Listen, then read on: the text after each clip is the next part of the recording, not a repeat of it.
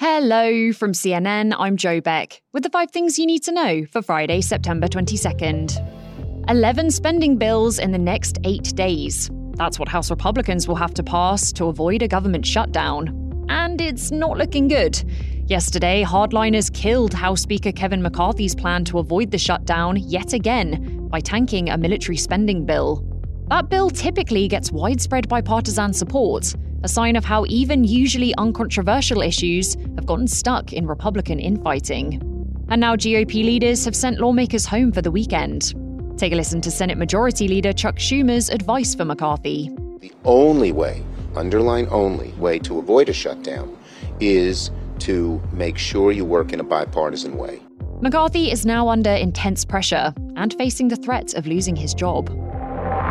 2 bodies have been recovered from the Rio Grande at the US southern border this week, as 5,000 migrants have crossed into Texas from Mexico in just the last few days. A 3-year-old boy was swept away by the current while he was trying to cross the river with his family, and the body of a man believed to be a migrant was found yesterday. The mayor of Eagle Pass, Texas, says he hasn't heard anything from the Biden administration about the spike in the number of migrants crossing into the US.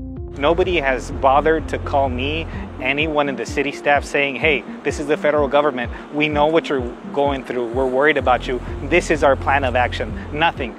Earlier this week, the Department of Defense said it was sending 800 new active service members to the border to help. Ukraine has launched a missile attack on the headquarters of Russia's Black Sea Fleet in Crimea. That's according to Moscow officials, who say a Russian soldier is missing. Russian state media reported that debris was scattered for hundreds of meters and that a large number of ambulances were on their way to the site. People had been warned to prepare for a second attack, but the local governor now says the danger is over. The world's 3 most powerful militaries, the US, Russia, and China, have all been expanding their nuclear testing sites in recent years. That's what's revealed in new satellite images obtained exclusively by CNN. CNN's Ivan Watson tells us more. Novaya Zemlya, a Russian archipelago in the Arctic Ocean. Lop-Nur, a dried-up salt lake in China's Xinjiang region. And the Nevada National Security Site in a desert northwest of Las Vegas. Images from each location show new tunnels, roads, and storage facilities constructed within the last 5 years. While there's no evidence that these 3 countries are preparing for an imminent nuclear test, experts say there's a real danger of what's called testing escalation once one of the nations carries out a test. And none of the 3 countries have carried out a nuclear test since underground nuclear testing was banned in 1996.